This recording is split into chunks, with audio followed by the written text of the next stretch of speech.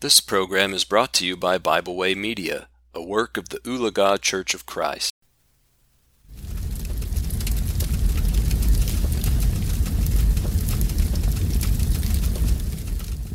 Thank you for joining me today for our devotional here at the Fireside.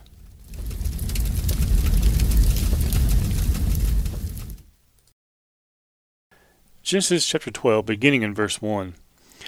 And the Lord had said to Abram, Get out of your country, from your family, and from your father's house, to a land that I will show you. And I will make you a great nation. I will bless you, and I'll make your name great, and you shall be a blessing. And I will bless those who bless you, and I will curse him who curses you.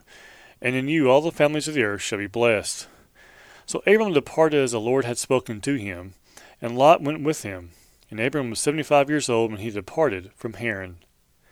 As we look here in Genesis chapter 12, verses 1 through 4, we find the command for Abram to get out of his country, to a land that he will show you, there in verse 1.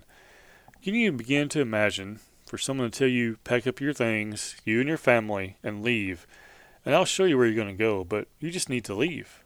As you see in verse 1, that's what we find. Get out of your country, from your family, and from your father's house. Leave behind your family, what you have known, to a land that I will show you. He doesn't yet tell Abram where he's going to go. We find in verse 1 that he is to leave, and we find in verse 4 that he leaves. He departed from Haran, not knowing yet where he was going to go, but the Lord would show him.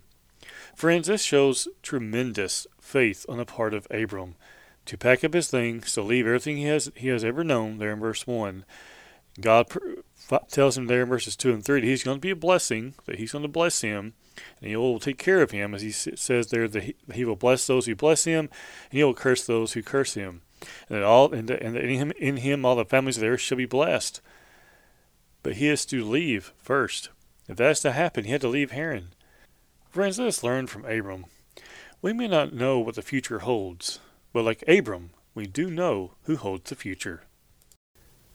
Thank you for joining me today for a devotional here at the Fireside. We hope you enjoyed this program. We encourage you to subscribe to our podcast on Pandora, Spotify, or Podbean. Thanks for listening.